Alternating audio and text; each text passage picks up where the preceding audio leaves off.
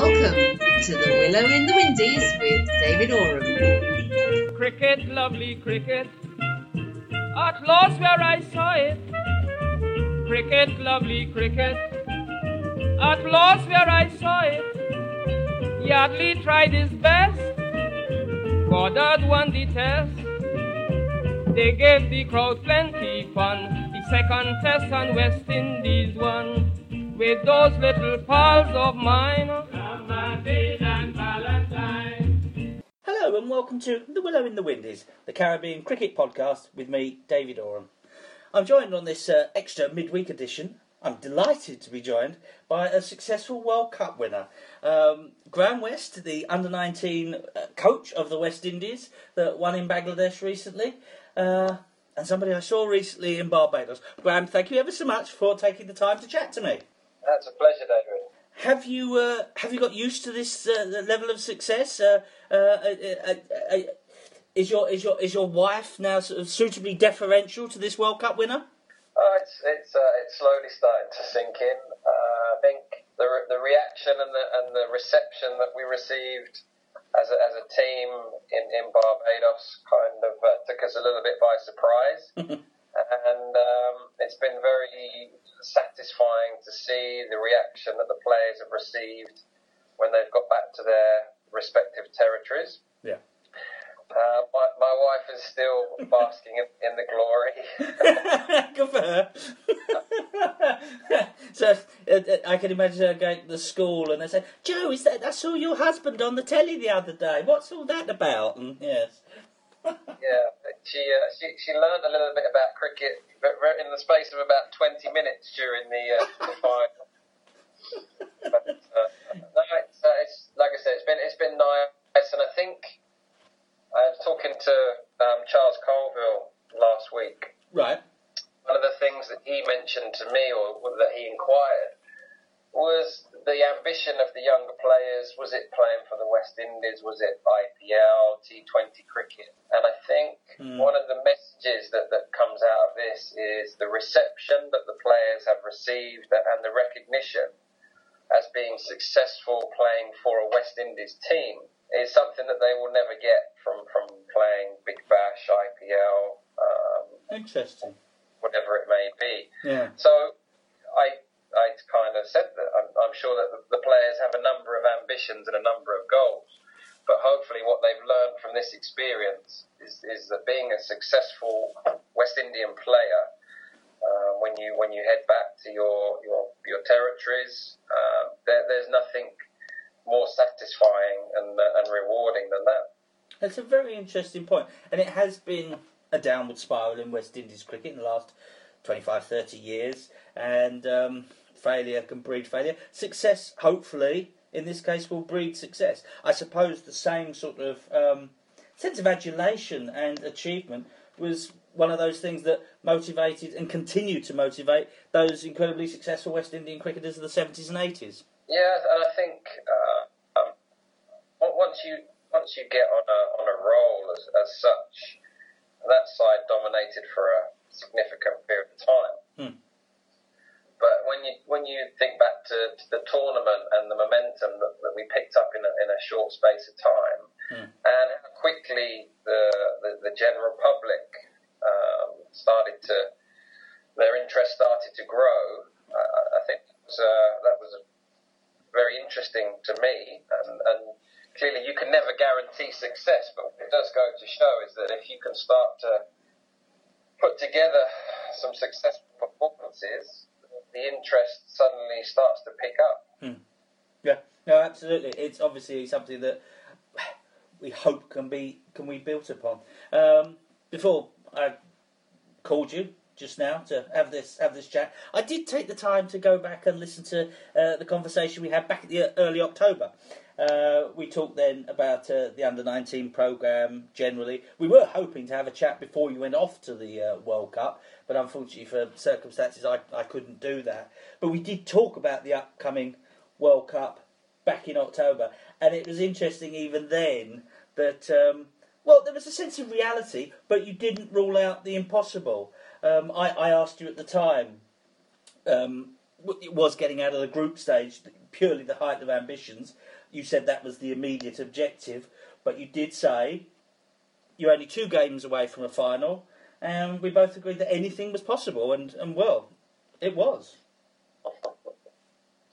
Yeah, and I think on reflection, a lot of the sides that were in the competition, India, England, Pakistan, Sri Lanka, they were quite well-known quantities in terms of what their players had already achieved in first-class cricket.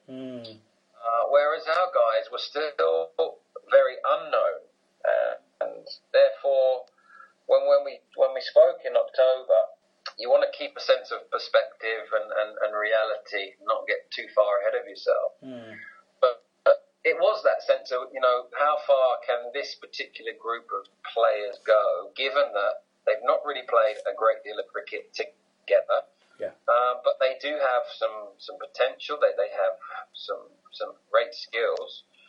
And that's why the games that we played when we first got to Bangladesh and the warm-up games prior to the group matches were the most crucial part of our journey, because that's really where we were able to watch, observe the players, pick the positives out of the games, because there were some good performances and some good signs, and really identify the areas where we were a little bit short. Clearly, the results against Bangladesh would suggest that we were some way behind them. Yeah. So there was the good thing was there was time for us to be able to discuss the games, the performances, and there was a lot of time in between to practice. We got some good training facilities in Bangladesh, both in Chittagong and in Dhaka, and that allowed us to really develop the areas.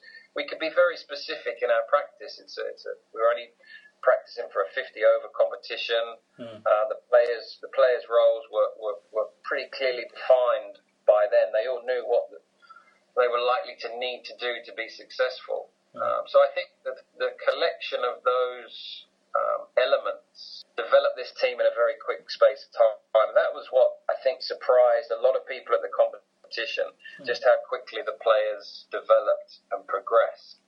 But when you consider the learning opportunities that we had, and put that alongside the talent and the skills and the ability that the team possessed already, it all came together very quickly. Yeah. Well, it does seem, as you said then, and as we spoke back in October, that you'd had little time together going into the tournament. The guys had little international match practice or experience, but yes, that made them an unknown quantity to oppositions. And okay, as you alluded to, in the warm-up games, you lost, was it all 3 games to Bangladesh? But your guys bonded. Yeah, I think, although there was a shortage of cricket, the time that we had spent with the players going back to January 2015, Easter camp, and then they were all together for the regional under-19 competition, although on opposing teams. They were all together in the same hotels, and the camp after that, the camp in Grenada. The guys had spent a lot of time together, and the personalities had started to develop, the relationships had started to develop, and therefore the playing of the competitive cricket was kind of the final part of our preparation. But we knew that we had a good group, a group that understood one another. There's a few quiet ones in there. There's a couple of lively ones in there, but the combinations were good, and they, particularly in Bangladesh, where we weren't able to get out of the hotel for security reasons, the guys had to spend a lot of time together, and they did that successfully. Talk about those security things, since you mention it now. When we spoke back in October, the Australian senior side had just cancelled their tour to Bangladesh, and we wondered whether that would have implications to the actual hosting of the tournament, the Under-19 World Cup in Bangladesh. Subsequent to that, the Australian Under-9 team itself pulled out of the tournament. I don't know about you, I didn't think that devalued the tournament. I don't know whether other people outside did. But what apart from being limited within your hotel, Graeme, what were the wider security issues? Well, it was more extensive than anything that I've experienced before. Right. As an ICC competition, clearly Bangladesh could not afford for anything to happen. With Australia pulling out so close to the start of the competition, people were suddenly a little bit more alerted to the situation. I think had Australia participated, I don't think that would have been the case, but with them pulling out so close, clearly it brought that to everybody's attention. And we had, Dwayne Gill was with us as the manager, and he experienced the situation in Bangladesh with the previous West Indies tour. So Right.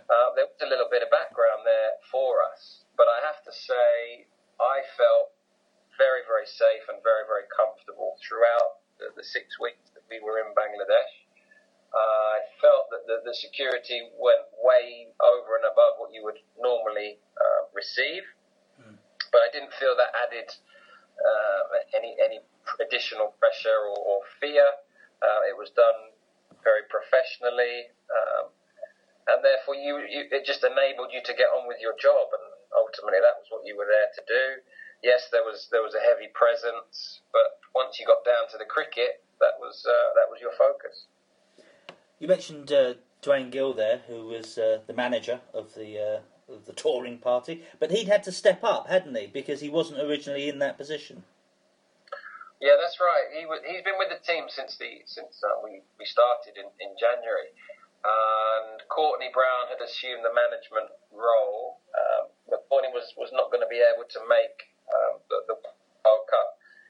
So Dwayne kind of filled in when we were in Grenada, which was very handy because of his knowledge on the ground in Grenada. The camp ran extremely smoothly. He was able to get everything that we required in terms of logistics.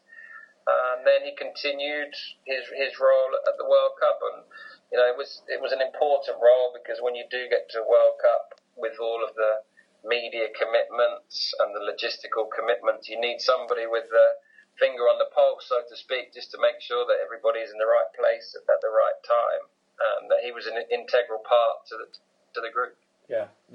We'll move on to the games themselves and the players in just a moment, but while we've talked about Dwayne Gill, I know you didn't have Vasbert Drakes there because he'd been a big part in the build-up, but was with the West Indies women's team.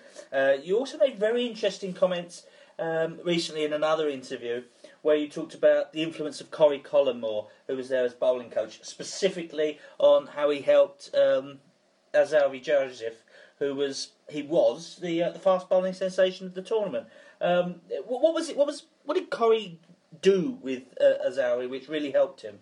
Well, Vazzy and I had taken the group for the best part of 12 months, and during that time we were able to do a fair amount of technical work. The difference going into the competition when Corey joined the group was that it's too late to really work on the technical side of things. You have to really focus, concentrate on the tactical, the game awareness element, and that's where Corey was outstanding, and in particular with Alzari, because Alzari has genuine pace and ability, but in terms of the mindset, his mindset was still of a fast bowler looking for wickets, trying to go lots of short balls, lots of full balls, very attacking, very aggressive. And in those first 3 games against Bangladesh, that wasn't really working for Alzari.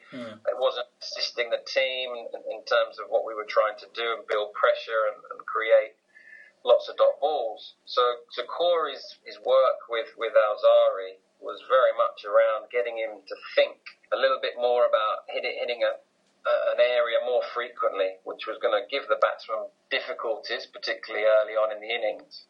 And then when he did come back for his second spell, was to maintain the same sort of standards of length and line, clearly with the ball a little bit older. But to build pressure over a period of time, rather than Alzari's initial mindset was to try and take a wicket with every ball. And I don't think he took a wicket in the 3 games against Bangladesh at the start of the tour. but then he took 13 in the competition. So clearly the progress and the improvement started to come through. And Corey takes a lot of credit, as does Alzari, for being able to process the information that was put his way. He was assisted in the second half of the tournament, from the quarterfinals onwards, by Chimar Holder. But early in the competition, as you said, you were in a group: Fiji, England, and who was the third team in your group, Graeme? Zimbabwe, of course, yes, the third game. I'm thinking of that as a knockout game, which effectively it was. So you started off against England, competed, but lost. You said in the interview we did back in October, you said that the England game would be the indicator of where you stood. You did lose, but did you felt you competed sufficiently to show that you could progress in this tournament? There were some positive signs, but there was some there was a bit of a reality check for a couple of the players. We didn't bowl particularly well in the first 15 overs. We always said the importance of starting games well and starting innings well. And England got off to a flyer. We never really managed to get that back. And then they showed to us how to use a new ball. They took 2 wickets in the first over. We were clearly chasing a big score. To lose 2 of your top 3 in the first over without a run on the board was always going to prove very difficult. But then we applied ourselves with the bat. We saw with Kemo Paul played a really nice innings towards the end. He was out to an outstanding catch when I think the England management were just starting to get a little bit jittery. But England's professionalism on the day, their discipline with the ball, their discipline in the field, the ability to put the bad ball away, was something that we didn't spend too much time on, but we certainly reflected on that and identified that was an area that we really needed to improve on very quickly. Yeah. You mentioned that you lost 2 wickets in the first over, and the 2 that went were Imlach and Hetmeyer coming in at 3. But effectively for the rest of the tournament, Pope batted at 1, and Pope batted well in that game, scored 60 off 60 balls, which for him was a slow knock. Was it that dismissal that changed it round, that with Pope coming in launching, was that an influence on that decision? Pope was always in the team to bat positively at the top of the order. Tevin was a good foil for him because Tevin can play positively, but he likes to take his time, likes to play himself in. It gave us a left-right hand combination, which is something that you would look for. The difficulty with the captain, with Hetmeyer, was that he got injured in Grenada at the very start of the camp. He turned his ankle quite badly. Right. So when he got to Bangladesh, he hadn't played any cricket for the best part of 6 weeks, and then didn't really get a score in the first 3 games. And I think it just it took him a little. He's a type of player needs to be in form to perform consistently. And as soon as we saw, as soon as he made a score in the competition, then he really developed. But those first couple of games, he didn't get any runs, and that put a little bit of pressure on the middle order when we were really looking to him as a kind of the player that would bat positively, but also make big contributions. And as it turned out, Pope kind of took that responsibility on in those first 3 or 4 games, because we knew he could strike the ball cleanly, but we also knew that he does like to hit a little bit across the line and was going to give you a chance as a bowler, as a fielding team. But his influence, without making really big scores, his influence on our progress and our development was very significant. Yeah. That took you on to a game against Fiji, which you won fairly comfortably, and then what was effectively the eliminator against Zimbabwe, which, apart from being probably the best game of the tournament, obviously produced the talking point of the tournament. At the time, it was something that yourself and many others quite sensibly really didn't have a comment upon, the Mankading incident. But, a couple of weeks away from it. But what were your own feelings at the time and about it generally? Well, I think the interesting thing about the Zimbabwe game for me was that, as you mentioned, our first objective was to to get out of the group and finish in the top 2. So of all the games in the competition, when I look back, the expectation and pressure was probably more in that game than any other. Yeah. When you looked at what was riding on it, and we'd already seen South Africa and New Zealand had been eliminated. That's right. We didn't want to become the third major side to depart the competition before the last 8. So there was, personally, I felt a little bit more pressure on the day, a little bit down to the expectation. And then it was a strange game, because it was a game where every time we threatened to get into a good position, we made a silly mistake. There was a couple of very, very soft run-outs. There was a couple of poor shots. And it actually came down to the last pair. The last pair put on 30 to get us to, past 200 to something that we felt was defendable. And then, apart from Alzari, we didn't bowl particularly well. And the Zimbabwe batsmen weren't under too much pressure, only needing around 4 and over. And then I think pretty much all of the guys on the side, with Zimbabwe needing, I think, around about 30, 25 to win, six down with lots of overs left, had already written it off. And Shamar Springer bowled particularly well at the end of the innings. He got a couple of key wickets. And then the run out, which was, I think, was the 9th wicket with Hetmeyer, which is a fantastic piece of fielding. Yeah, it was the 9th. They still need double figures. A number 11's coming in, and you think, wow, you've got it there. Just a good delivery. I think there was a drop catch at one point, and then there was the 4 that inside went edge up the stumps, which I was within a whisker of hitting the stumps. So the emotions now, 3 to win off the last over. Anything can happen, and as it turned out, something that nobody had seen or had planned for took place. So clearly, my initial reaction was shock at the breaking of the stumps by Kemo Paul. Then you had the wait with the third umpire coming into it, and that kind of gave you only about 30 seconds, but it gave you a little period just to have a little think about exactly what's going on. Is the captain going to uphold the appeal? And it was because it was something that I'd never experienced as a coach or as a player.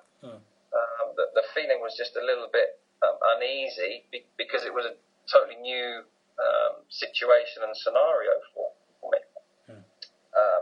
You could tell from the players' response and reaction when wicket was given, the decision was given, that they were all behind the captain and his decision and all supported it and clearly were overjoyed to win the game on the basis of that dismissal. Yeah.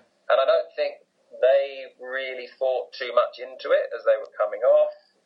But then when you saw the opposition lock themselves in the dressing room, refuse to come out, you started to recognise the situation and the feeling from the opposition.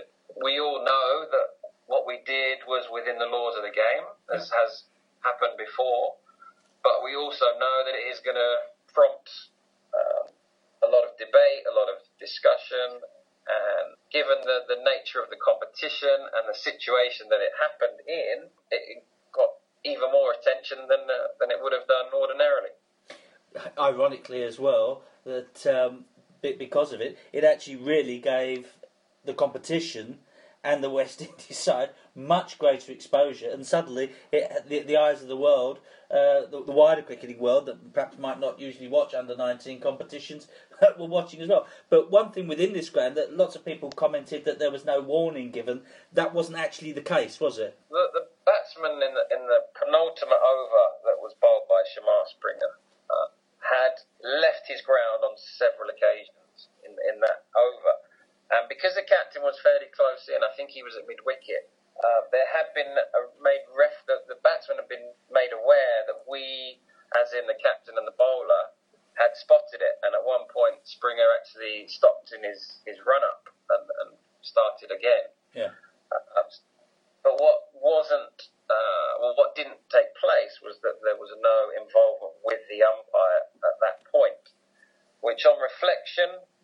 was something that I said to the players afterwards, that it would have been in their best interest to have involved the umpire at that point, just so that there was clarity on the field, that we were aware of what the batter was attempting to do, and that clearly he is taking a risk by continuing with that action.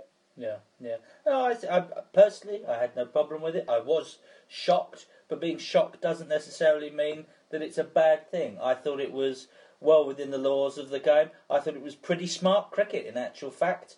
I object to guys wandering out of their creases, backing up. I don't see any difference between a guy, even by an inch, trying to get a head start on a run, than I would if a guy tries to beat the gun in the 100 metres Olympic final.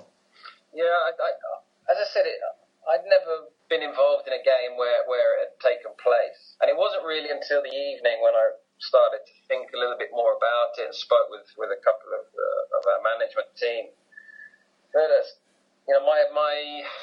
my whole outlook on it started to develop. And as you said, you make a lot of comparisons within cricket and within other sports, and all of which points to, yes, it was the right thing to do, or it was certainly within the confines of the game. And I think what it poses is the question as to how the lawmakers can put something in place which doesn't prompt such reaction, given that it's within the rules of the game. People like to talk about the spirit of the game. The game is not upheld by the spirit of the game. It's the laws of the game that we play to.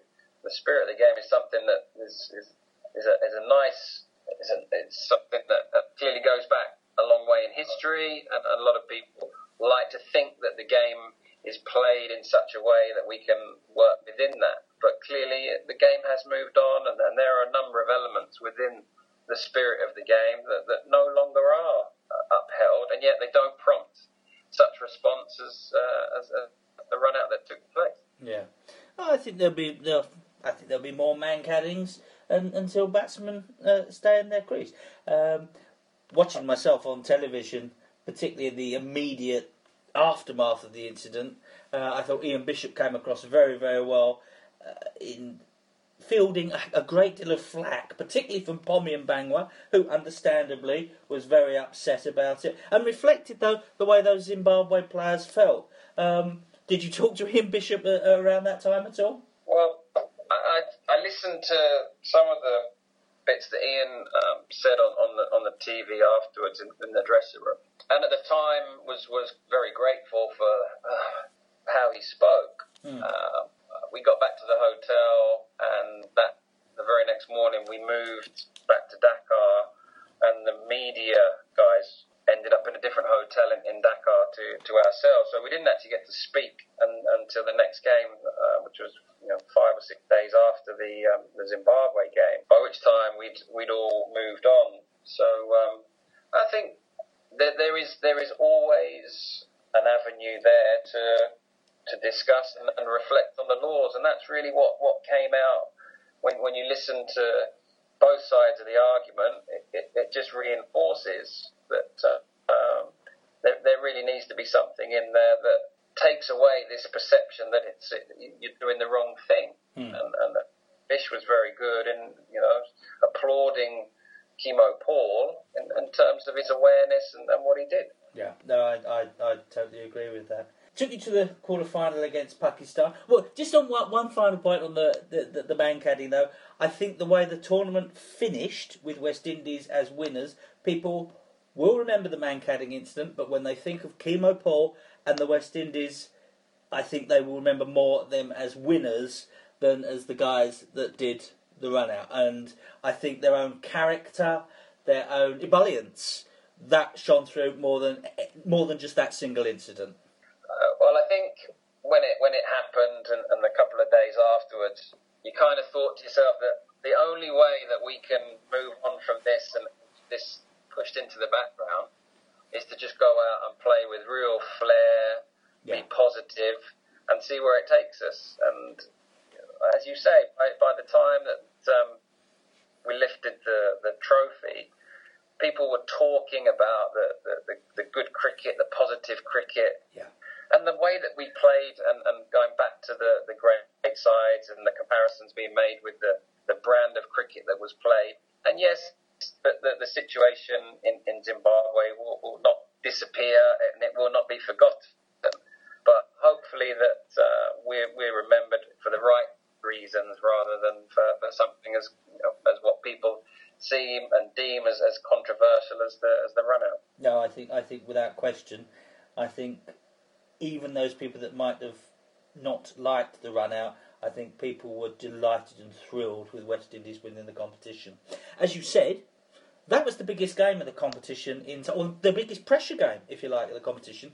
That expectation to get out of the group, expected to beat Zimbabwe, and then the next three games, yes, there was pressure, but in each of those three games, the guys were the underdogs. The quarter-final against Pakistan had them in a great deal of trouble, and then there was still an excellent 100 by Umar Masood, but it still gave you a total that you were confident of chasing. Yeah, well, the quarter-final saw the introduction of Shamar Holder, and this is really where things started to come together. Yeah. We would have batted first had we won the toss. We lost the toss, and therefore we were in the field.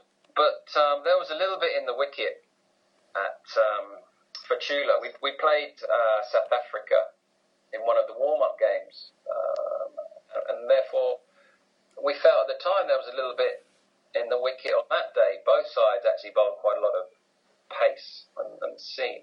So the early overs, as we mentioned before, crucial. We wanted to get off to good starts, and we were an unknown quantity going into the competition, and we had a bowler that nobody had seen before. So they couldn't have done any homework on him, and Shamar complemented Alzari beautifully. He was attacking. He got the ball into good areas. He moved the ball around a little bit, and in fact, he picked up the first couple of wickets in that game. Which when you need a little bit of momentum and you need a little bit of confidence, suddenly it started to flow, and we had them 50 for 5, and we were dominating the game. As you said, the lad produced a fantastic innings to make 100. We lost our way a little bit going into the last 10 overs, but only needing just around about 4.5 and over, we'd given ourselves a chance. And this is where the influence of Pope was so significant, because by going out and getting the team off to a flyer in the first 5 overs, it took the pressure off the rest of the batters, because they needed to score at 4, 3.5 and over to chase the target down, rather than 6s and 7s against some good spinners, which were never going to be easy to score heavily on. Yeah. And with the exception of Carty, who was run out, everybody contributed. 1 or 2 dismissals were perhaps a little bit naive, but then these guys are up to 19, so you expect them to either get caught on the boundary or stumped. And mission accomplished. You got to the semi-finals, the only side outside of the Asian subcontinent to reach the semi-finals there in Bangladesh, and coming up against a team you'd already lost 3 times to, but you knew all about Bangladesh. Yeah, that was the positive, really, in that the guys didn't need to do too much homework. They knew the bowlers, they knew the batters, and they knew the way that Bangladesh were going to look to play. They were always going to look to bat first. Yeah. Always look to build in the first 30, 35 overs, and then really try and cash in the last 15 overs, and then utilise their spin, be very aggressive in the field, and defend whatever they had scored. So we knew their game plan, we knew their players. What we needed to do was learn from the mistakes that we'd made in those initial 3 games, take some of the confidence from the batting performance against Pakistan, and see where it took us. And again, we were able to make some early inroads with the new ball, which didn't allow Bangladesh to get to the position that they would have liked to, going into those last few overs. Although the captain played a very good innings, and for me he was probably one of the top 3 players in the competition. He batted particularly well, read the game very well. Yeah. So when we'd restricted them to under 230, yes, it was going to be a challenge because the quality of their spin attack and the quality of the fielding had been very high against us. But again, Pope went out and got us off to a really good start, and I think that impacted on the rest of the team, that we'd no longer feared the side that had beaten us 3 times very comprehensively. We were suddenly in a position where we could match these guys and we could actually take the game to them, which never really happened in those first 3 games. Yeah. And Hetmeyer and Springer both scored very useful 50s and home by 3 wickets with 8 balls to spare. I was interested though. A lot's been said about the pace bowlers, particularly Joseph and Kamar Holder, obviously, but Springer and Paul at different times bowled a lot of overs late in the innings and were bowling very good full lengths. They bowled very medium pace, but with a lot of intelligence. I mean, one of the things that people were querying earlier in the competition was why was the end of the innings. And we'd identified that Kemo Paul was our best bowler at the death. He could bowl the Yorker more consistently than anybody else in the group. Yeah. And Springer has got quite good variation and variety. And therefore, they were the 2 guys that we felt were our best bowlers in the last 10 overs. So that was very much our game plan. And I looked yesterday at some of the statistics. And at the end of the competition, both Springer and Kemo Paul, their economy rates were under 5. Yeah. And given that they bowled so many overs at the end of the inning, just reflects just how well that they bowled. Yeah, and under pressure as well. Sides trying to push on, and particularly in that Zimbabwe game. What was also interesting, as the tournament went on, Pope, who was quite a handy little off-break bowler, but he didn't have particularly good figures in the semi-final. Come the final, you didn't bowl a single over of spin. Was that a tactic you discussed before the game? Well, kind of by the Bangladesh game and certainly by the India game, we'd recognised that our seamers were more effective and that our spinners were bowling against batters that were very, very proficient against spin bowling. Any loose ball, any bad ball got punished. And the wickets didn't really spin, which is probably what the guys here are more familiar with, the ball that turned. The ball tended to go very straight, and the spinners that bowl very well in Bangladesh were the spinners that use the angles on the crease and curve the ball into the batsman, as opposed to actually took it away from the batsman. So as the tournament wore on, certainly the captain recognised the situation, and he always had the option. He always had 3 spinners in the team, but by the final, he decided that the best way to go was with the pace. Yeah. Is it?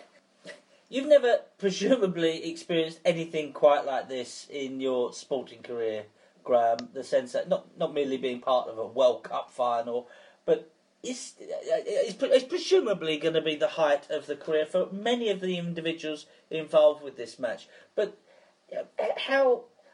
I suppose I'm asking an impossible question. Can you explain what it felt like?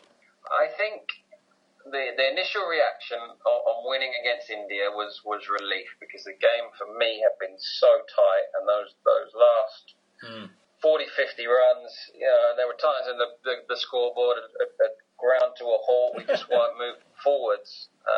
Balls left were coming down very quickly, and the runs required were not really coming down at all. So the relief on actually winning, when you thought at half time 146, that's a target that's well within our grasp. You feel that the game is there to be won. The expectation had suddenly gone from, we're playing India, they're a good side, we're going to give them a real good game today, but we know they've got some good players, some experienced players, and therefore if one of those guys comes off, makes a big 100, they get 280, then it's going to be really, really tough. But as I said, to have them out for less than 150, and we were at 65 for 2, again was another position of strength. And then we lost the 3 quick wickets. So it was the game was a real roller coaster of emotion, and you're straight on the plane the next morning, and you're heading back to the Caribbean, and things are happening very quickly. And personally, it was very difficult to really take it all in. A couple of weeks further on, my reflections are that I've been fortunate enough to be involved as a player and as a coach with teams that have been successful, getting not to the same level as a international team. But when I consider my successes prior to this, I always felt going into those games, finals, competitions, that we had a really good chance. Nothing was taken for granted, but the expectation was there. I think this competition was so different in that we didn't really know what we had on our hands. And then the expectation was always relatively low, because all of the experts were saying Pakistan are favourites, Bangladesh are favourites, India are favourites. And when you looked at the difference in experience between the two sides, and when you looked at the number of matches that had been played, you looked at India's record. They'd gone 20-something games unbeaten. They'd lost one in 35. When you looked at Bangladesh's track record over the last 6 months, when you looked at the players in the Pakistan squad with first-class experience, then logically you're saying to yourself, we are up against it. We can't replicate those sorts of numbers in terms of experience, in terms of games played. But what we started to do from the Zimbabwe game was we started to improve the areas that had cost us in the initial first 3 games, and also in the England game. The captain started to perform. We had the introduction of a additional seam bowler, and everybody made a contribution in those last 3 games. In pressure situations, somebody came up with a performance, and that says something for the group and the character within that group. It wasn't a reliance on one player. It was, we need something now. I've got to be the person that steps up, and I got to make sure that I take this opportunity. And Casey Carty in the final was a great example. He'd not had best of tournaments up until then, and it was tough going, but he stuck through it. He was there. He saw it through to the end. And one thing that we said to our batters was that you must make sure you see things through. Don't leave it to somebody else. And that's what he did in the final. Well, man of the match in a World Cup final, that could never be taken away from him. That partnership between Carty and Paul, and as somebody myself who desperately wanted West Indies to win, watching the game at 77 for 5, I thought it had gone. And I cannot remember seeing as composed and sensible a partnership by grown-up professional cricketers of any ilk as that in that situation. It was superb cricket, and it was mesmerising to watch, and I really could not believe the maturity of the pair of them. We're already, people are starting to look ahead in terms of where are these guys going to go in the future. There's something that they have to take away is those performances in pressure situations against top quality opposition.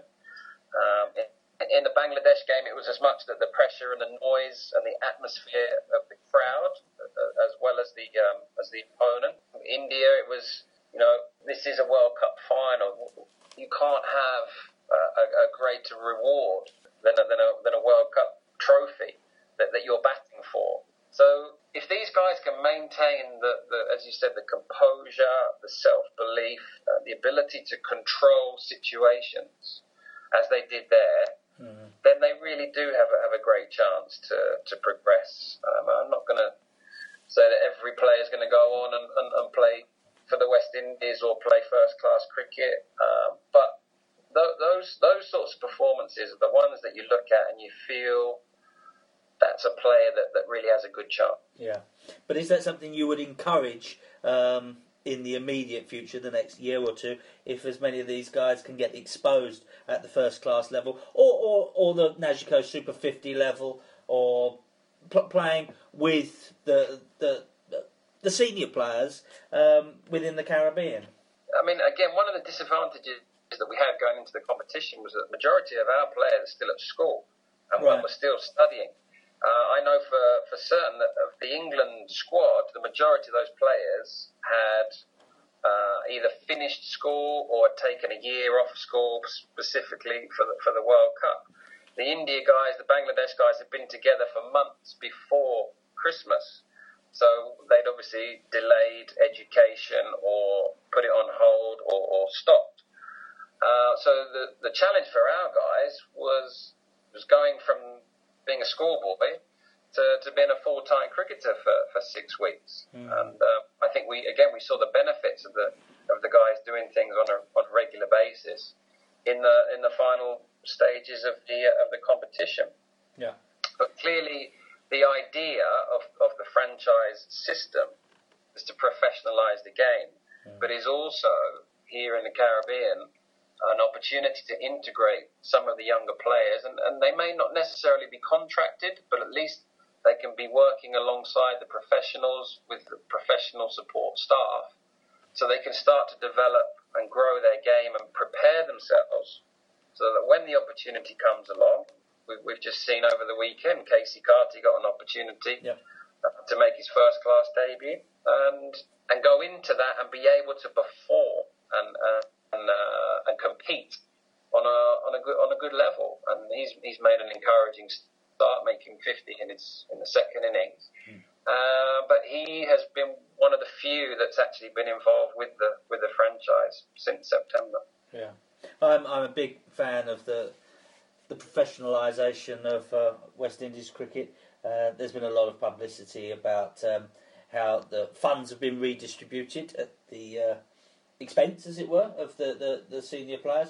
But I think it's important, if West Indies cricket is going to build for the future, it needs to build from the bottom up and from the youth up. And I hope to see more of it. When we talked back in October, just to finish, I just want to look again towards the future. Back in October, you said you were really encouraged by the under-19 fast bowlers coming through, and my goodness, we saw in a couple of them how encouraging they were. But you were very worried that at the under-17 level, there didn't seem to be the same sort of pace bowlers quality coming through. It was mainly spinners and dibbly-dobblies. What can you do to develop the next lot that come through in the West Indies? Well, clearly the blueprint that we have now for success at the under-19 World Cup level is predominantly based around pace attack. So if we're going to replicate that, we've got to get out there, we've got to find some guys, and we've got to develop them. We have plenty of time before the next World Cup. But we do need to reach out to the territories. I mean, interestingly, someone like Shamar Holder made a lot of progress in a very short space of time, because we had seen him play in Jamaica in the under-19 competition, and he had showed some promise, but certainly didn't stand out to the level that he did come January in the Nagico 50 and in February with us in the under-19 World Cup. So with the right opportunities and the right guidance, these guys can make very fast progress. And that's something that we've got to hope with this next batch of players as we start to gear up for the next campaign, because we can't rest on our laurels. We know all the other sides will be very strong and experienced going into the next tournament. So we certainly need to address this, and the regional competition that will take place in July and August will be another opportunity to try to identify some more talent, and hopefully 2 or 3 will stand out, and then we can really start to develop them and work on them within their own regions, and also we get the opportunity to work with them at the High Performance Centre. Is there room to develop any of these young players, though, from being spinners, into quick bowlers. There's been many instances in history that guys have developed or changed later who have natural bowling actions or natural physical attributes and changed. Wes Hall, for example, was a wicketkeeper until his late teens, early 20s. Curtly Ambrose didn't take up cricket until very later. Go much further back into history. One of England's most successful seamers, Maurice Tate, was an off-break bowler until his early mid-20s. Can you take some of these guys who perhaps have got good actions but a bowling spin and develop them into quick bowlers? Yeah, I think the fast bowlers, they need a bit of incentive. And if you're playing on wickets that are turning rather than bouncing right. and flying through, then you can understand why a team will play the extra spinner and bowl more overs of spin. If you give these guys surfaces that encourage the bowler to get it through, to get it to bounce, I think you'll maintain more bowlers bowling quick rather than turning to spin, because they can see it's effective in youth cricket. It's still harder to clear the field with the slow bowler. So I think that's certainly the way that the pitches are prepared will have a bearing. But also the coaches have got to take some onus and responsibility in developing batters, fast bowlers, spinners, keepers, a little bit of a cross-section, rather than trying to generate a battery of slow bowlers that are going to be effective purely in these competitions and not so much in the long term. Yeah. Well, pitches is something that has been talked about a lot. There's something of very real concern in the Caribbean.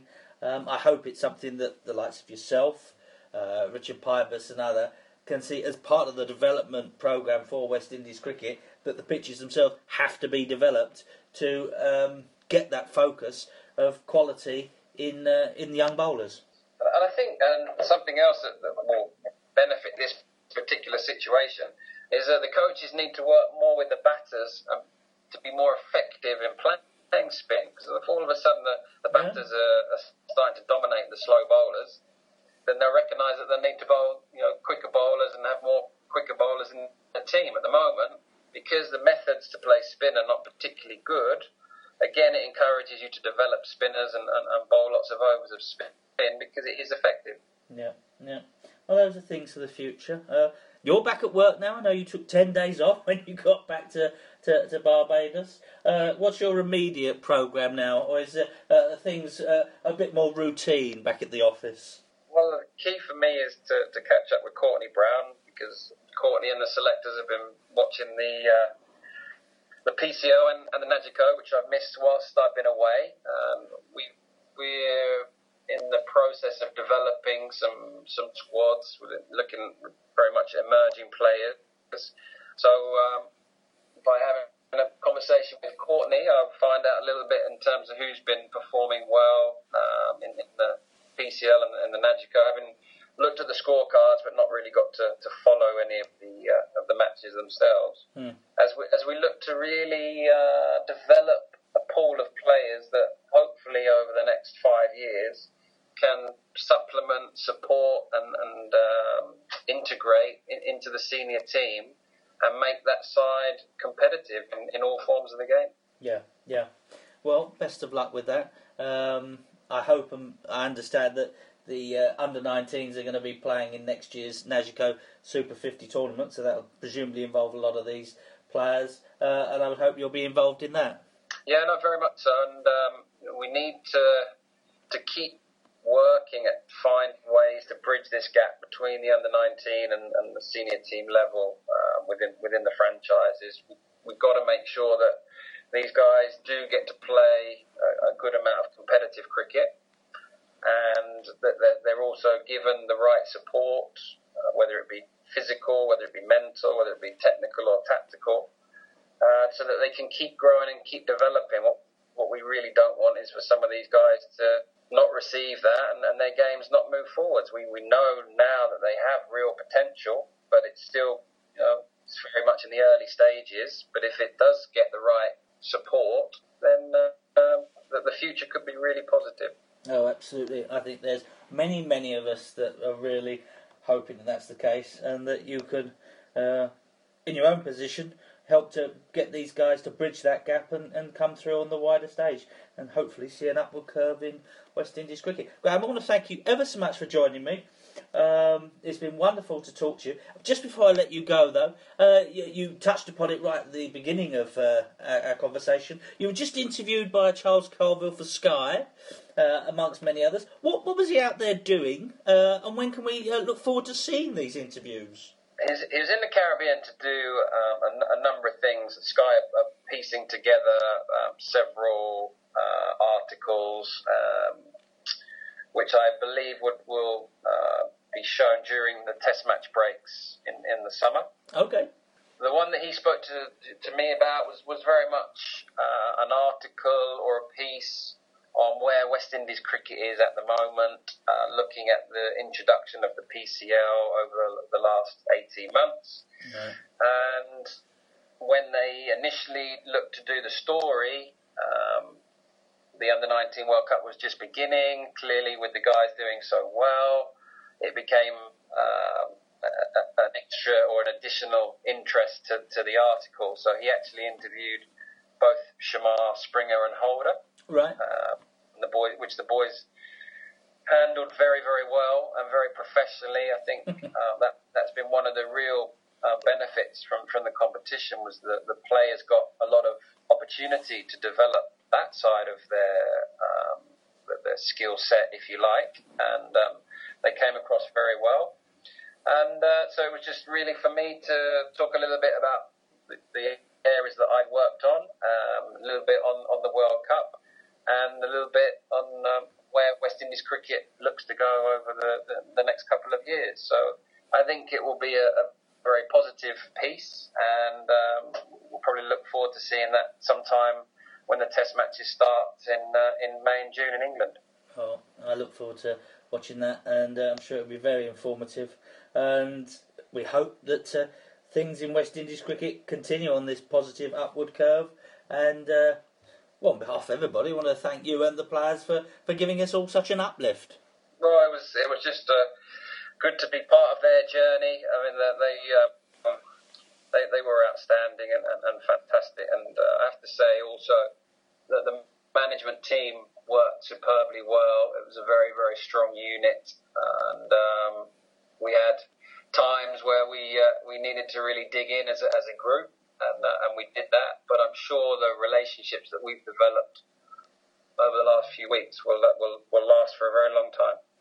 Yeah, and let's hope that it does last for a long time, and we also see some immediate impact upon West Indies cricket in general. Graeme, thank you ever so much for joining me, and well, I look forward to speaking to you sometime again in the future. I look forward to it, David. This has been an extra edition of the Willow in the Windies, the Caribbean cricket podcast, with me, David Orme, and I was joined by Graeme West, the World Cup winning Under-19 coach of the West Indies. I hope you can join me again sometime soon. Bye-bye.